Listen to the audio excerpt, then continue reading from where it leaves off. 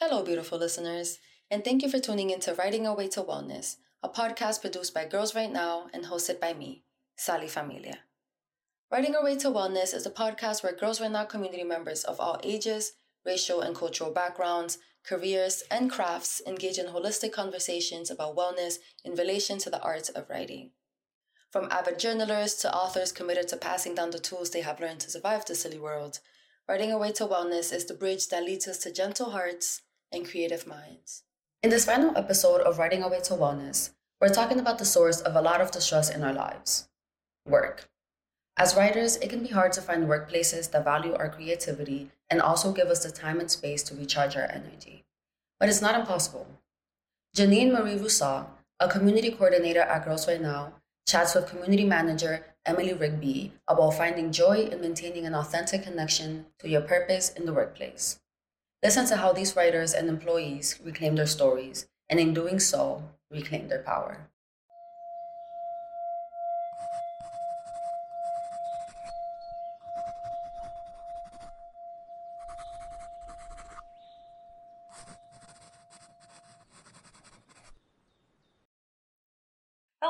Hello, everyone. My name is Janine Marie Rousseau. I am a community coordinator with Girls Right Now. I work particularly with Career 360, and my journey is well, I have a little bit of a windy journey, right? I started off as a community coordinator with Girls Right Now for the 2022 to 2023 program year. I worked with Career 360, helping to launch that as it was a pilot program last year. And then I moved into a part-time capacity for this year, the 2023 to 2024 program year, working as an advisor with Career 360.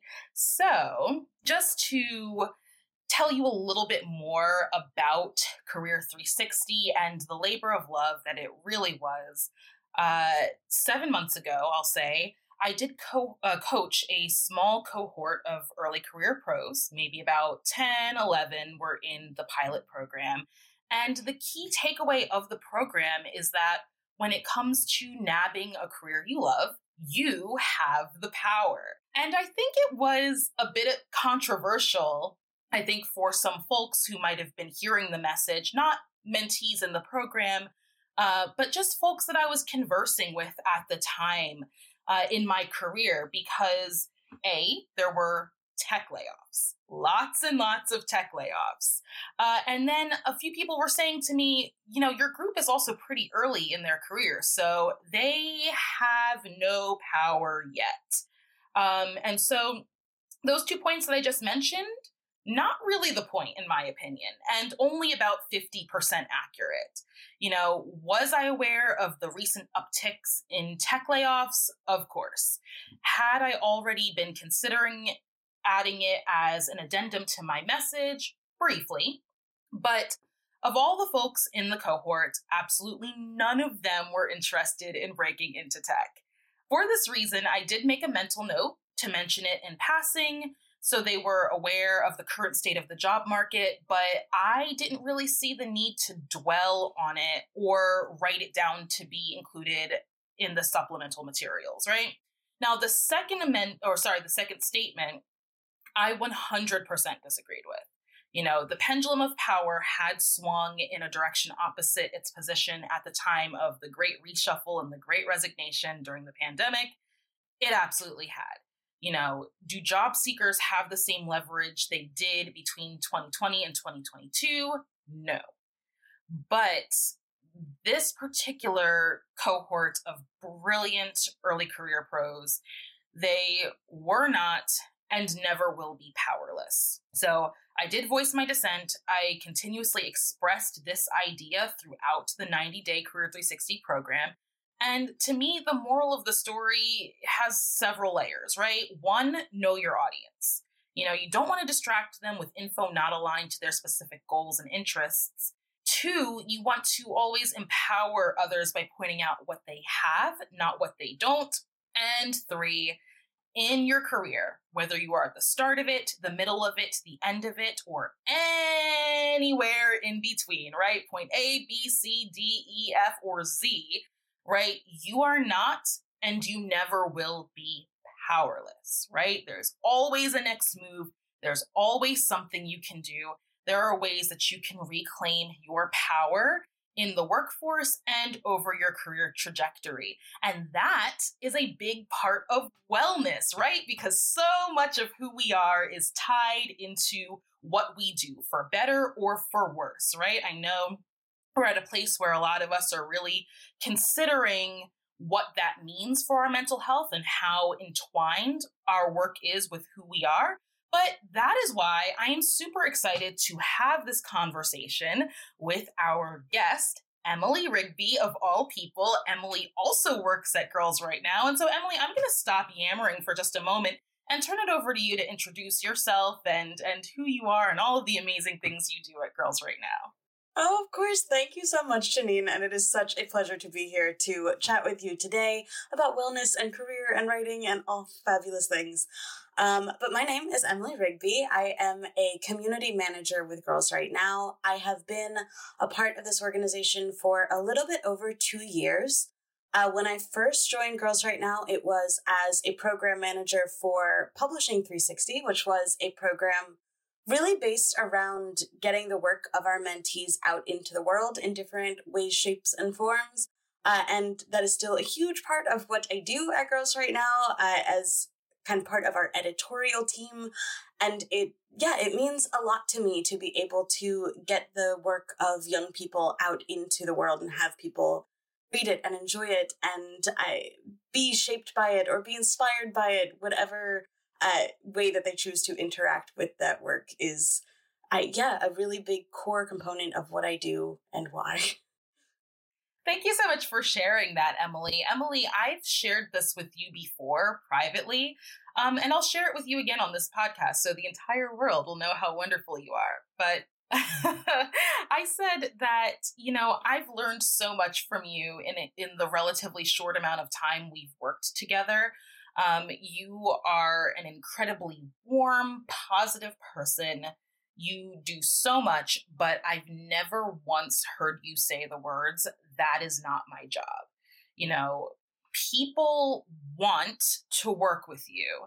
And bringing it back to the theme of this podcast episode, within the world of work, that is power. What was a moment that shaped how you navigate the workplace in the way that you do? Oh, yeah. Wow. Well, first, thank you so much. You are one of the kindest people I have ever known, and it is such a joy to get to interact with you and we have a fantastic team at Girls Right Now, so that is a compliment that I would extend to all of them as well. But yeah, I would say I think a lot of my work ethic and my feelings about work in general do kind of strive from just sort of a core feeling of enjoying people and wanting to kind of understand where people are coming from and coming to situations with curiosity. I think one core moment for me, and this is kind of before Emily was the sort of warm, welcoming person that you now know. And I'm glad that I am perceived that way now. I'm glad that I have, gotten to a point where that is how the world takes me in, because that was not always the case. And one of my first jobs, I was working at a private equity hedge fund, if you can believe that. I was working as an executive assistant and, it had just moved to New York City and needed a job to pay the bills. And though I was not interested at all kind of in finance or in that world, I knew nothing about it. Needed to, I pay rent and have groceries. And so had kind of a survival job. And so I can pinpoint a moment at that position where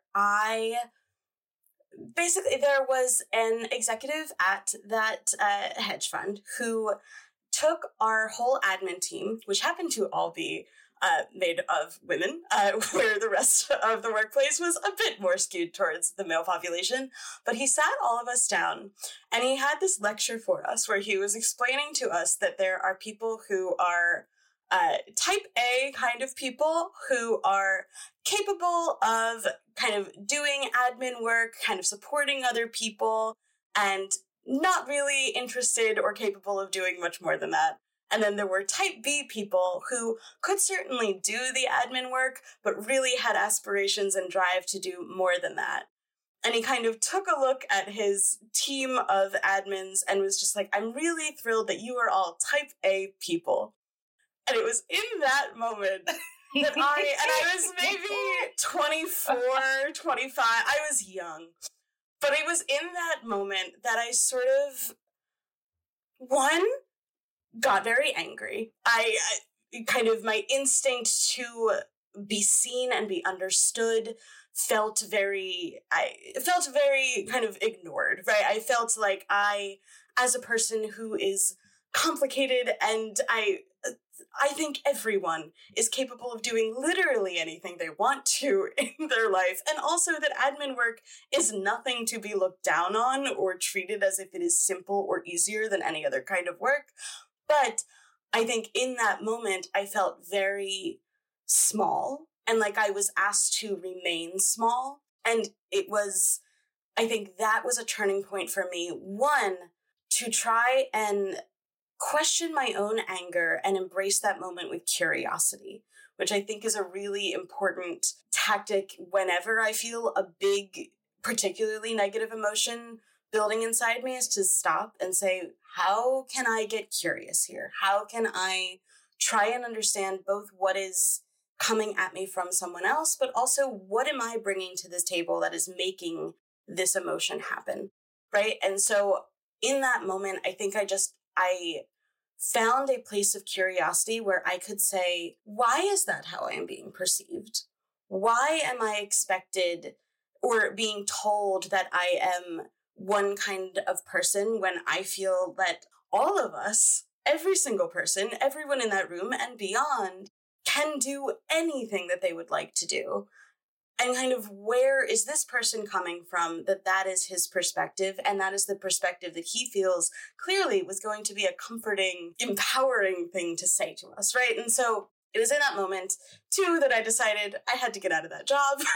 At the time, I talked a lot about finding something that was going to feed my soul, something that was going to certainly pay the bills. That is always really important, but also something that was going to allow me to be more of my full self at work. So I'd say that was a moment that stands out in memory as a switch for me. Wow, thank you so much for sharing that, Emily. You gave us an entire word right there. I just feel like there are so many nuggets of wisdom to unpack there, and it's been giving me fuel for my next set of questions that I have for you, but I'm not entirely sure where to start because you just gave us so much to unpack.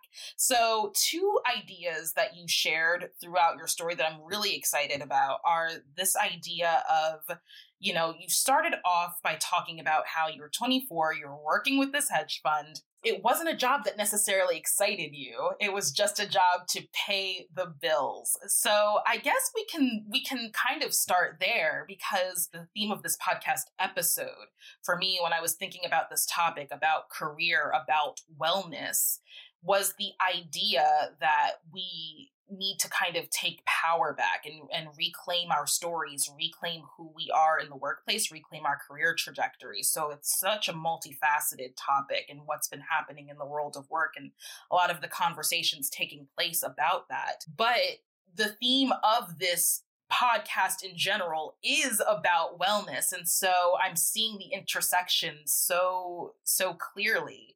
And I'm just wondering if you can unpack a little bit more about your feelings about doing a job just because it's paying the bills, and navigating to a place that you are doing work, you are getting paid now for work that you love. So now both your needs are being met. You are working, you're making the money necessary to survive in New York City, but you're also loving what you're doing. Yeah, and I think that is what an enormous privilege. I will start by saying that to be someone who is, yes, making money, doing work, and the fact that I happen to love what I do is an enormous privilege that I understand that many, many people do not get to live. And I'm just, one, immensely grateful that that is what is happening in my life right now, but also can really look to the narrative of where I have been to understand how this has happened, right? Like, I went to school and got my BA in creative writing. And so when you decide to do that, I think you kind of have an understanding that you're not going to graduate into a job market ever that is really excited to pay you for what you want to do. And that's okay, right? That is kind of you understand that the world functions in the way that it does, particularly in the United States, living under capitalism. There are certain things that make a lot more money than others. And creativity, as much as I wish that it made a lot more money, it just is not one of those things. And so going into the workforce, I was really honestly just looking for a day job. I was looking for something that I could do well enough, that I liked enough, and that would be kind of what carried me through.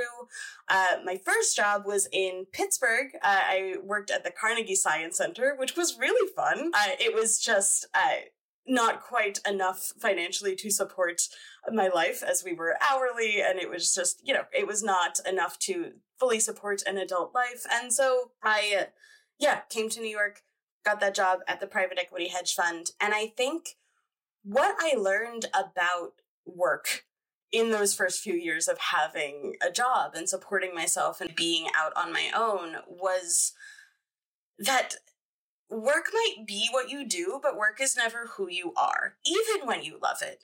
Even when it is something that matters a lot to you, I think it is really important to me to continually separate my identity as a human being from what I do. And that I think, one, can keep you sane, particularly in the nonprofit world where everyone cares so much. It is hard to close the computer and stop work at the end of the day because there's always more to do. There's always more voices to uplift and more work that we could be doing. So when you tie yourself to your job in that way, it becomes really hard to say no and to stop because you want to be a person who is doing good work all the time.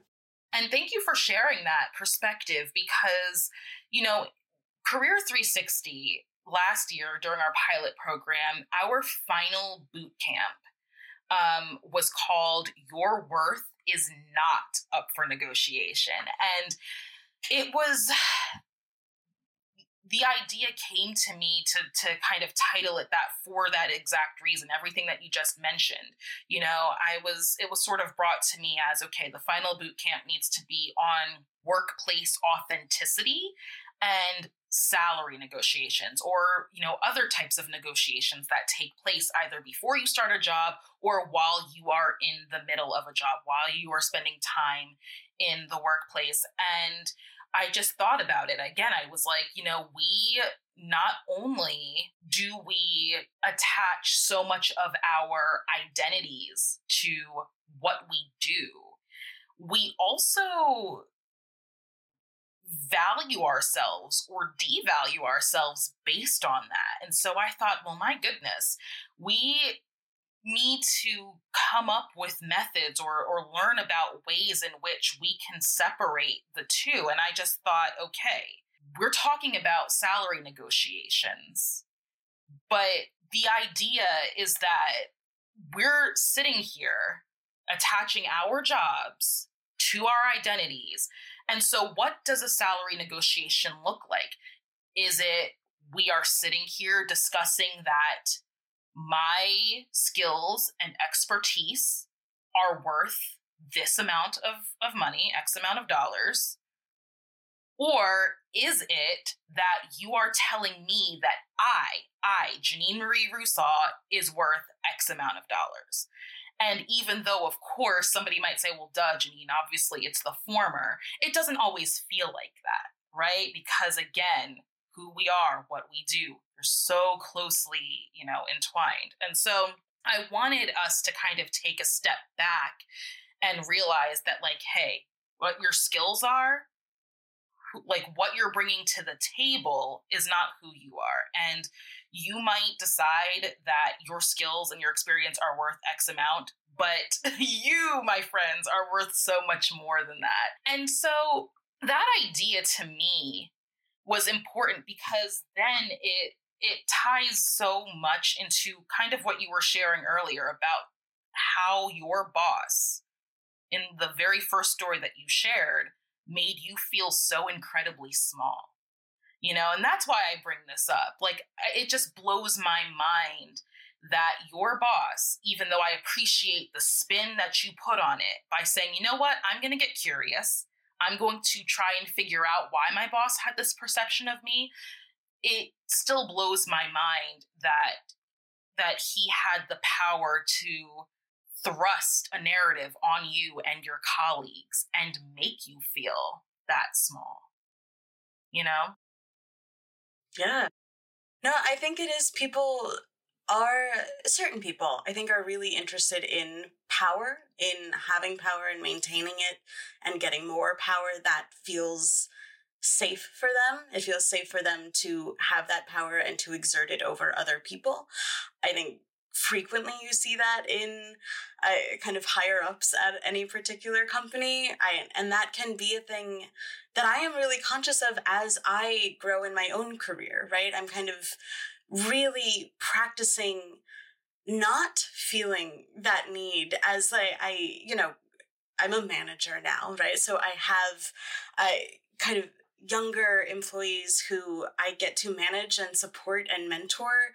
And I am really, really careful to never exert power in that way, right? That it is always, for me, the gift of being given someone to manage, a young person who is, maybe newer in their career or starting a different career or whatever it is, but that they have been given me as someone to help guide and lead them. All I want to do is support them and uplift them, and I find out what skills and talents they have or would like to grow and help them to do that. And as I grow, hopefully more and more in my career, I hope to always be checking myself and making sure that I am doing this for the good of the employees that I am working with, for my colleagues, when it's nonprofit work, for the good of the organization, for the mission, right? But I never, ever want to fall into the trap of enjoying that power, right? That feels like not the point and not what I want to be doing. But yeah, I think for a lot of people, it is how they feel security and safety in what they do, is to have power over other people and their narratives. How do you set boundaries? I mean, boundaries are so important. And I think I have learned a lot about boundaries over the past few years I think I used to think about boundaries, as a lot of people do, as kind of things that you can tell other people to stop the way that they are doing something. And that's not at all what they are, right? Boundaries are for ourselves. Boundaries are ways that we can control ourselves and what we allow in our lives. And so I can set a boundary that says, totally cool if you want to be working until 10, 11 p.m. tonight. I am not going to do that. I understand that this project is important and X, Y, and Z. I am going to step away. So you can do things like that, and that can be really hard to do, particularly when you are asked to do things that are maybe outside of your own personal boundaries.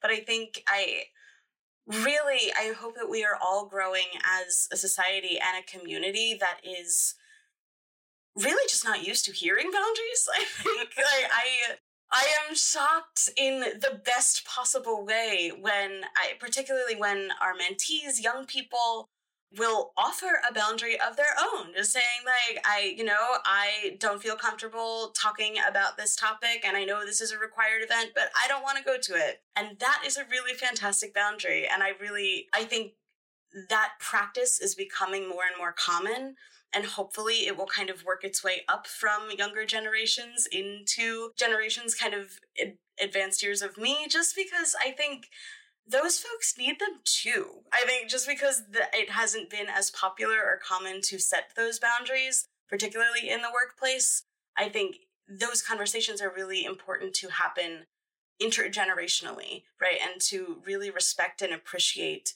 the space that people need to take or want to take. I really hope that we move into a place where we are not waiting until we are burnt out and overexhausted and overtired, and we are taking space and setting boundaries before we get to that point, to protect ourselves and protect our space and our peace. So yeah, I mean, I think setting boundaries is about controlling your own behavior, learning for yourself what is too much, what is enough, what is not enough, right? And to be able to state that to others so that they can support you to the best of their ability.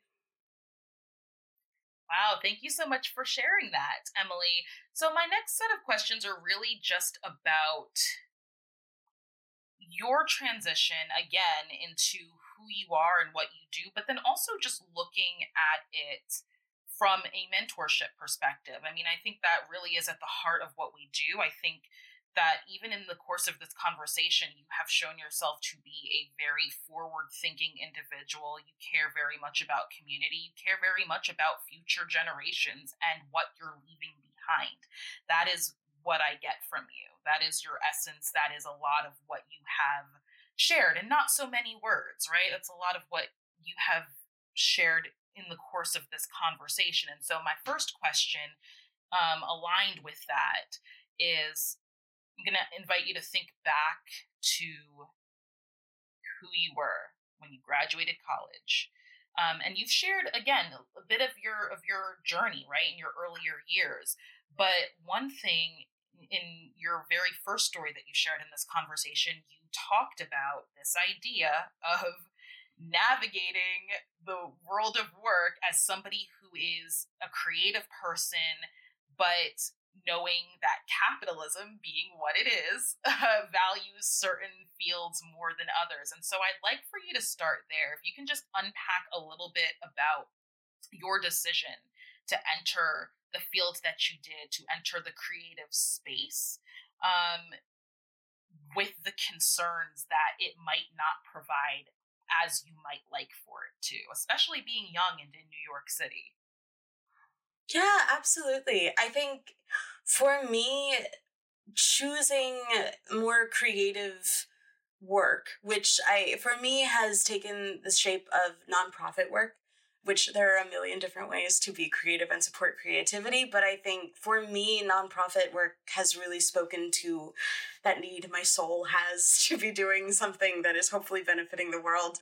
But yeah, I think you kind of have to come to terms with the fact that capitalism, that the system that we are all kind of living, surviving under, is going to prioritize productivity in the way that creative work sometimes and sometimes does not really speak to, right? Like, I think creative work is all about enjoying the process of a thing, how things get built, how we imagine the world, all of this really great, important work that I think does push us forward as a society.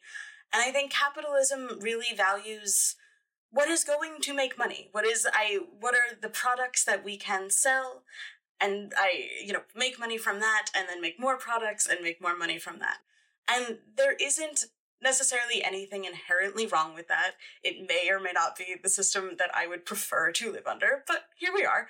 And so I think that when it comes to creative work, there's a kind of strange tension between creativity and capitalism, I think, because at the end of the day, there is an industry that speaks to kind of particularly what we do, particularly writing. There's a whole publishing industry. It exists, it's out there, and it is working really hard to try and marry those two feelings, that creativity under capitalism idea.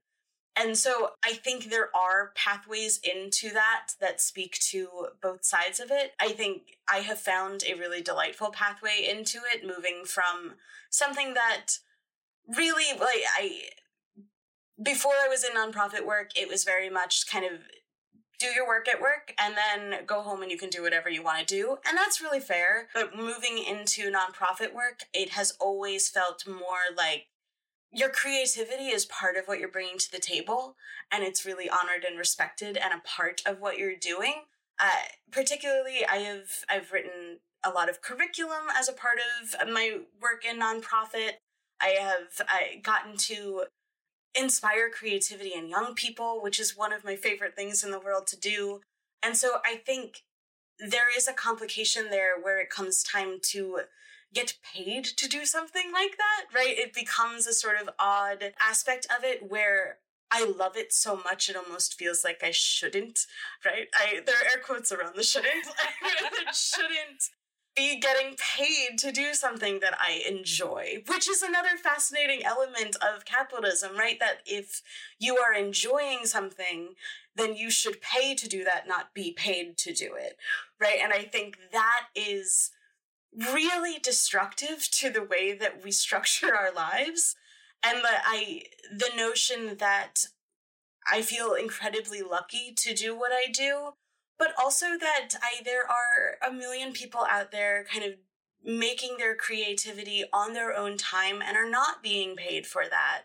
And I think that aspect of it, I would love if as a society we could really take a look at why we devalue creativity and value productivity in the way that we do. And I would love to see that needle shift a bit towards the valuing of creativity. But yeah, for me, it has meant that I get to enjoy my whole day. I get to enjoy the work that I'm doing at work. And then when I close my laptop and go, write my own novels or short stories or whatever I'm doing, I get to enjoy that as well.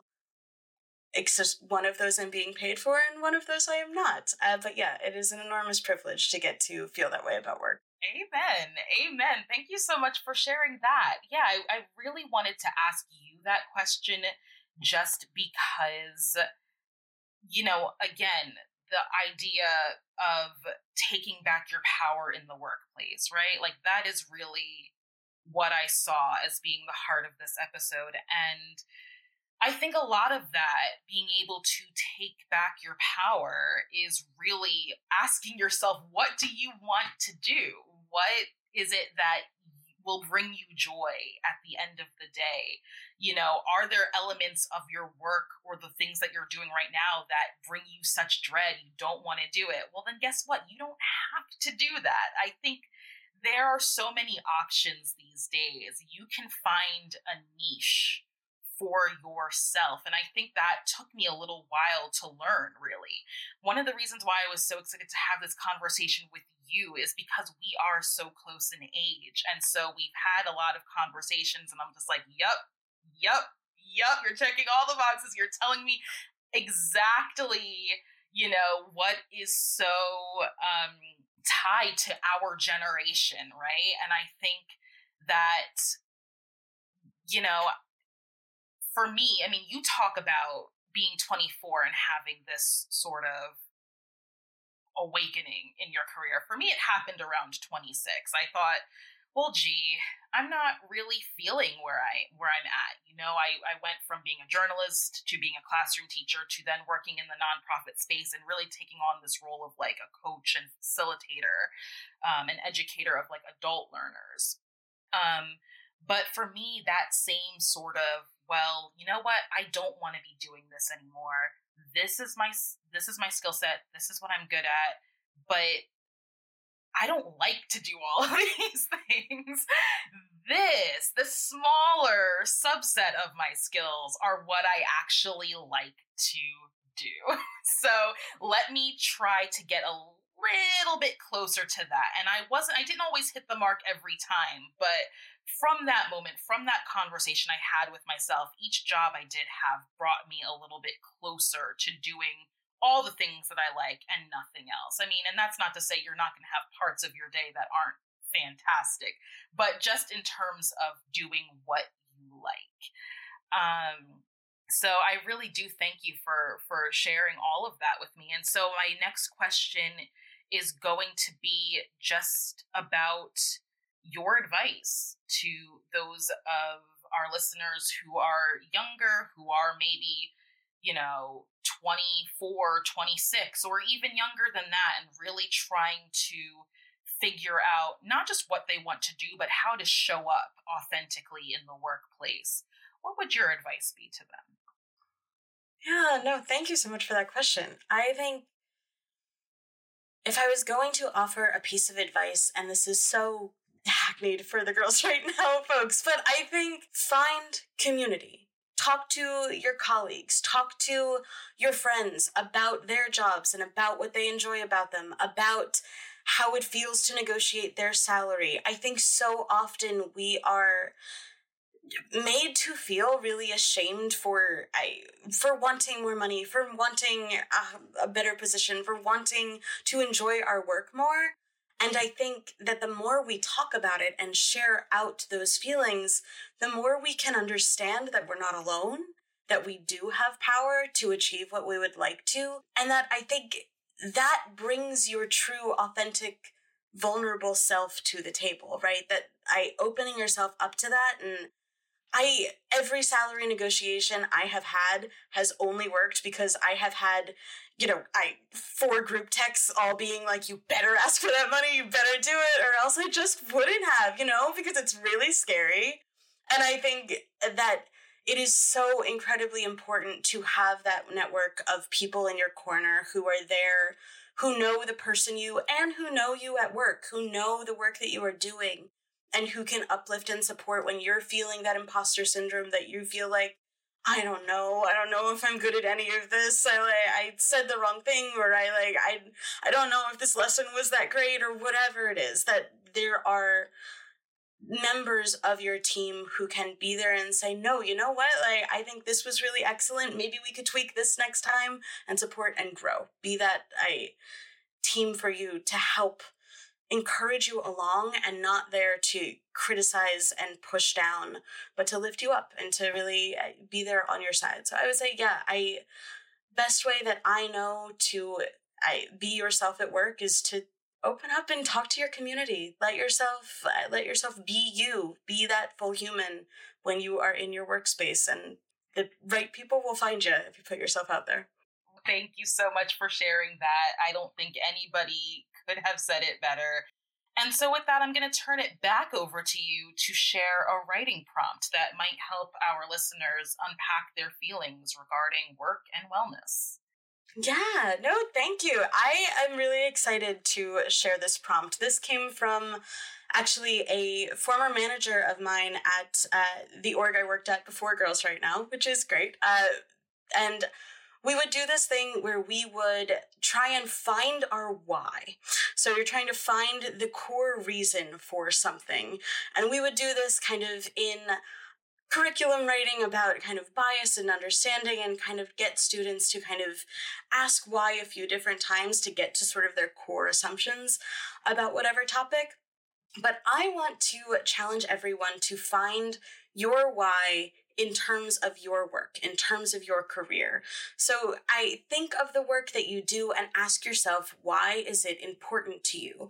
What is at the core of your reason for doing the work that you do? What is at the core of the reason for writing what you write?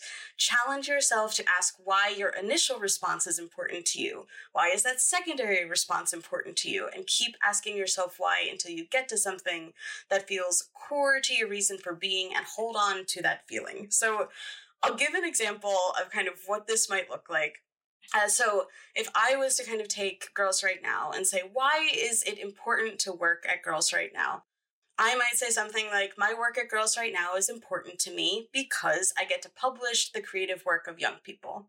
So then we take that a step further and we say, why is it important to publish the creative work of young people? And then my response to that would be, it is important to publish the work of young people because I believe that creativity is a pathway to self-love and compassion for others. We take it a step further and ask why. Again, it can get a little annoying, but I promise you push through. So why are self-love and compassion for others important? And my response to that would be self-love and compassion for others are important to me because they are the tools I use to find peace and joy in my life. And then this one is the last level I did, but why is it important to have peace and joy in my life? It is important for me to have peace and joy in my life because I believe the time I have in this life is precious and short, and I intend to spend as much of that time as possible in a space of love. And so if you do this exercise, obviously you see it gets kind of big and existential real quick. But I think that in those moments of stress or when you're feeling challenged at work, if you've kind of gone through this and found your core why, you can go back to that and really see what is important to you, what matters to you really, and focus on that. So you can certainly do this with your own work, wherever you are, what you're doing, why is that important to you? You can also ask, why is it important to write? Why is it important to engage with colleagues? Why is it important to respect boundaries? And this one I really like, and I'm working on myself. Why is it important to relax? Take some time, write through, break them down for a few different whys and see what you get to and see what feels true to you at the end of the day. Emily, thank you so much for sharing that wonderful prompt. Why? Yeah, it's really important for us to know why. Why do we do the things that we do? It's literally asking that question sets us on the path to figuring out what it is that we want. And again, that is how we take our power back over our career trajectories and in the workplace. I also love that question that you asked, or the statement that you made. Why is it important to relax? I feel like working on that. I know. Seriously, my friend, you and I, right before we began recording, we were talking about the sort of guilt that we feel sometimes taking time to scroll through TikTok or binge watch Netflix. So, I feel like that is that's a whole other podcast topic for another time. And hopefully we get to do it. Yes, absolutely. But again, thank you so much, Emily. You have given us a lot of, nuggets of wisdom regarding reclaiming your power in the workplace and really understanding what makes us tick as a human being. Or as human beings navigating in the world of work and just finding things that we enjoy doing, fulfilling our why. So I thank you so much for that. Everybody, thank you for listening to this podcast episode of Writing Our Way to Wellness, the Girls Right Now podcast. The last episode of the very first season. So thank you to Girls Right Now. Thank you to Sally Familia, Catherine Destin, Vani Kura, who have been gracious in letting me host this episode. I am so thrilled and privileged to have been able to do so. And once again, folks, know that in your career, you are not and never will be powerless. Thank you, everybody. Have a great day. Thank you.